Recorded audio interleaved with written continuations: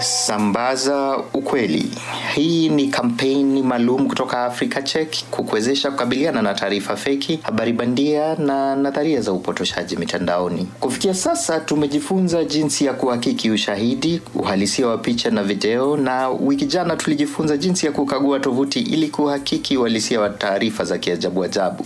Iwapo njia hizi zote zitaambulia patupu au ikiwa utafuata ujumbe wetu na bado uambulie patupu, basi sikiza ili tukueleze jinsi ya kutuarifu, nasi tupitishie shauku yako kwenye darubini yetu ya kuhakiki taarifa. Tukueleze kwa kina iwapo ni halisi au ni feki. Africa Check iko hapa kwa ajili yako na tunasubiri kwa hamu maswali yako. Lakini kabla hujatuma, jiulize, je, ni maoni ya mtu au aliyetamka anadai kuwa huo ndo ukweli? Kawaida hatuchunguzi uhalisia wa maoni ya watu. Kila mtu ana uhuru wa kuwa na maoni. Tunachoangazia ni kubaini ukweli uliko.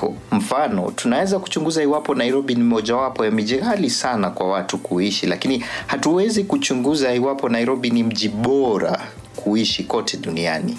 Kwa kawaida sisi hupokea maswali mengi sana. Kwa hivyo lazima tutumie hekima kuamua ni yapi tutaangazia. Swali muhimu ni je, iwapo ukweli wa jambo hilo haujathibitishwa, huenda watu wengi wakaathirika?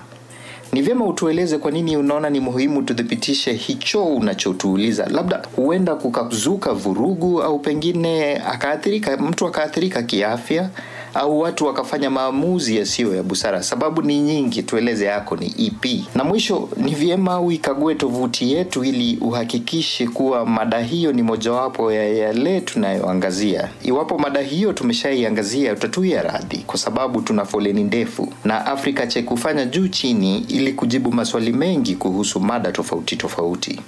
Haijalishi ni nani anayesema mambo ambayo uhalisia wake unatashwishi. Iwe ni mwanasiasa, mwanaharakati, kiongozi, daktari, mwalimu, hata mtaalamu yeyote yule akitamka mambo ambayo unatilia shaka uhalisia wake, au ukisoma habari za kiajabu, basi tutumie ujumbe mfupi kwenye WhatsApp yetu kupitia nambari ya Kenya 0729 305 650. Nitarudia tena 0729 305 650.